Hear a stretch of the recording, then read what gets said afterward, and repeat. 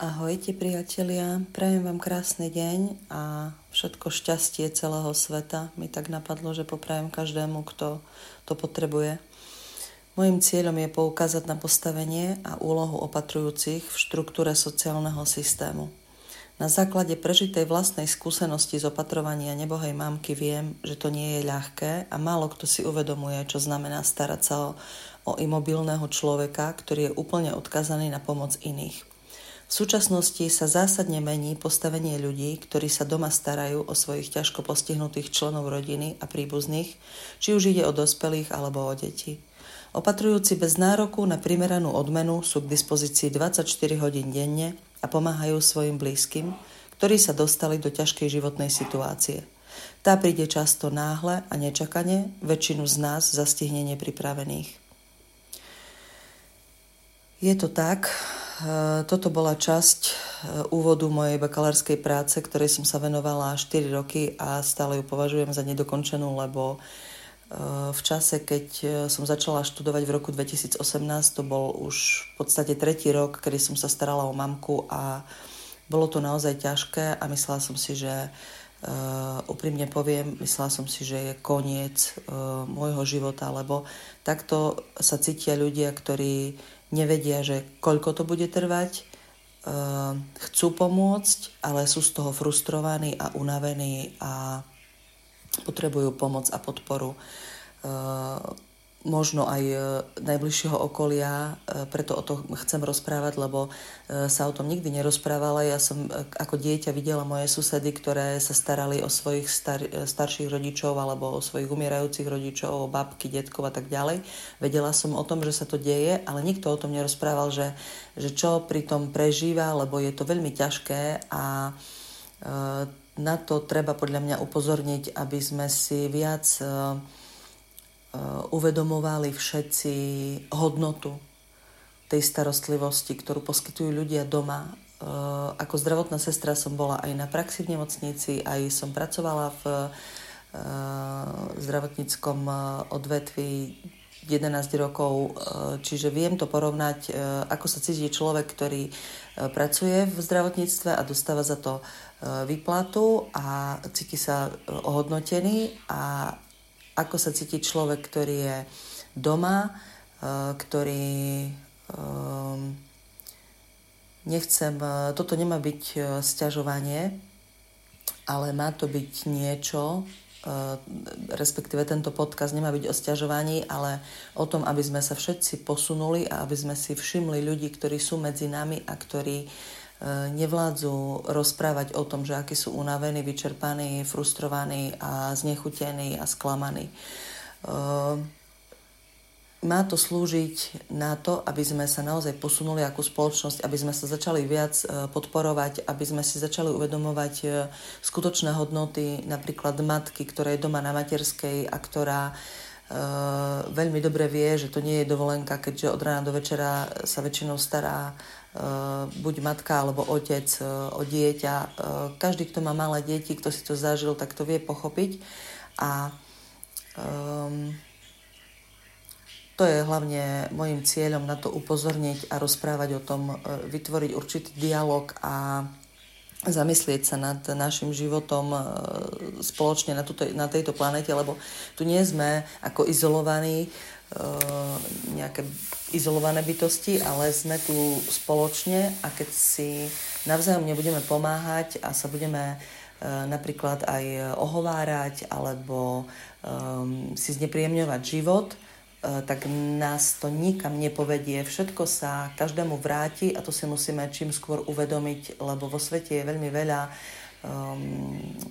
nechcem povedať, že zla. Ide o to, že aký máme príklad okolo seba. A o to, aby sme dostali sílu a energiu postaviť sa za dobrú vec. Keď celý život sledujete niekoho, kto jednoducho nevie povedať svoj názor, bojí sa, má určité formy správania, ktoré vám potom predá, respektíve posunie ďalej, tak samozrejme, že sa budete takisto buď tak správať, alebo dostanete nejakú informáciu o tom, že to treba zmeniť a vy to zmeníte. Vy ste tá osoba, ktorá to napríklad aj dokáže zmeniť v rámci rodinného systému, v rámci rodiny, keď sú nejaké zlozvyky v komunikácii, napríklad, že sa neposúvajú informácie, alebo sa ľudia naozaj medzi sebou ohovárajú a nepomáhajú si, tak jednoducho potom to sa posunie. Ak vidíme, že si človek pomáha v rámci rodiny alebo aj v rámci komunity, v rámci širšieho sveta, tak jednoducho tie vzorce správania sa prenášajú. A posúvajú ďalej. Čiže môjim cieľom naozaj je rozprávať o tom, aby sme sa trošku zamysleli nad tým, že čo posúvame napríklad našim deťom, o čom sa rozprávame. Deti to všetko vnímajú. Deti vidia, že ako sa ku sebe správame a potom podľa toho aj reagujú.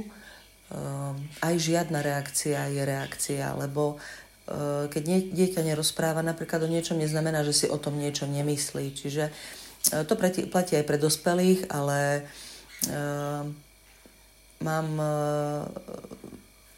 nechcem hovoriť, že špeciálny vzťah k deťom, ale jednoducho veľmi dlho som aj ja bola zaciklená v takom svojom svete a myslela som si niektoré veci, ktoré neboli pravdou. Napríklad počas komunizmu sa tu veľa nerozprávalo a ľudia boli rozdelení na také určité tábory, aj po vojne by som povedala, pretože moja nebohá mamka bola narodená v roku 1934, čiže prežila aj druhú svetovú vojnu a obdobie potom bolo veľmi také temné, sa dá povedať, lebo ľudia sa báli. Báli sa hovoriť, boli odpočúvaní, boli prenasledovaní. Veľa ľudí, ktorí to zažili, to vedia. Mladí ľudia to práve že nevedia, učia sa to síce, ale je niečo iné sa učiť z učebnice a niečo iné je niečo prežiť. Čiže aj preto chcem o tom rozprávať, lebo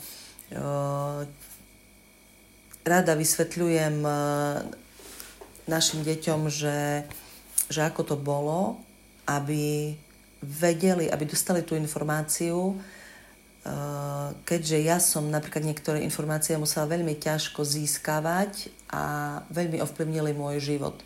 Tak chcela by som pozitívne ovplyvniť život, aj keď sa mi to podarí u jedného človeka, tak budem šťastná, lebo aj jeden človek je dôležitý. Nemusia to byť milióny. Stačí jeden, ktorému pomôžete. A práve o tom je aj opatrovanie, že vy máte pri sebe jedného človeka, ktorý vám pomáha a môže vám pomáhať aj okolie a je to veľmi dobré a pozitívne a práve tam by sme sa chceli všetci dostať, aby keď budeme odkazaní napríklad na pomoc, aby sme neostali izolovaní sami doma, nepochopení a smutní a sklamaní, ale aby tu boli ľudia, ktorí nás pochopia aspoň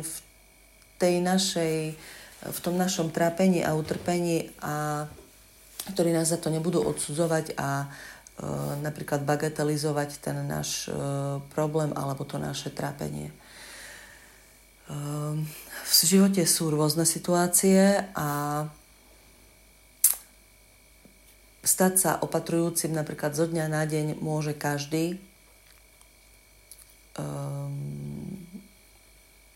Nechcem to ďalej rozoberať, lebo je to veľmi náročná a ťažká téma, ale v tejto druhej časti som naozaj chcela a zhrniem v podstate hlavnú myšlienku o tom, že opatrujúci je tiež človek, ktorý má právo a má nejaké základné ľudské práva a takisto má právo na voľný čas, ktorý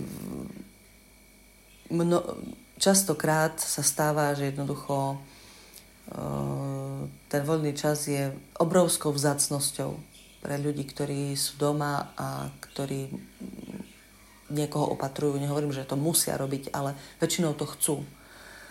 Lebo sú v nejakom priamom príbuzenskom vzťahu. Buď sú to mamičky, ktoré majú dieťatko, ktoré potrebuje 24-hodinovú starostlivosť, alebo sú to deti, ktoré majú starších rodičov, starnúcich rodičov a tak ďalej.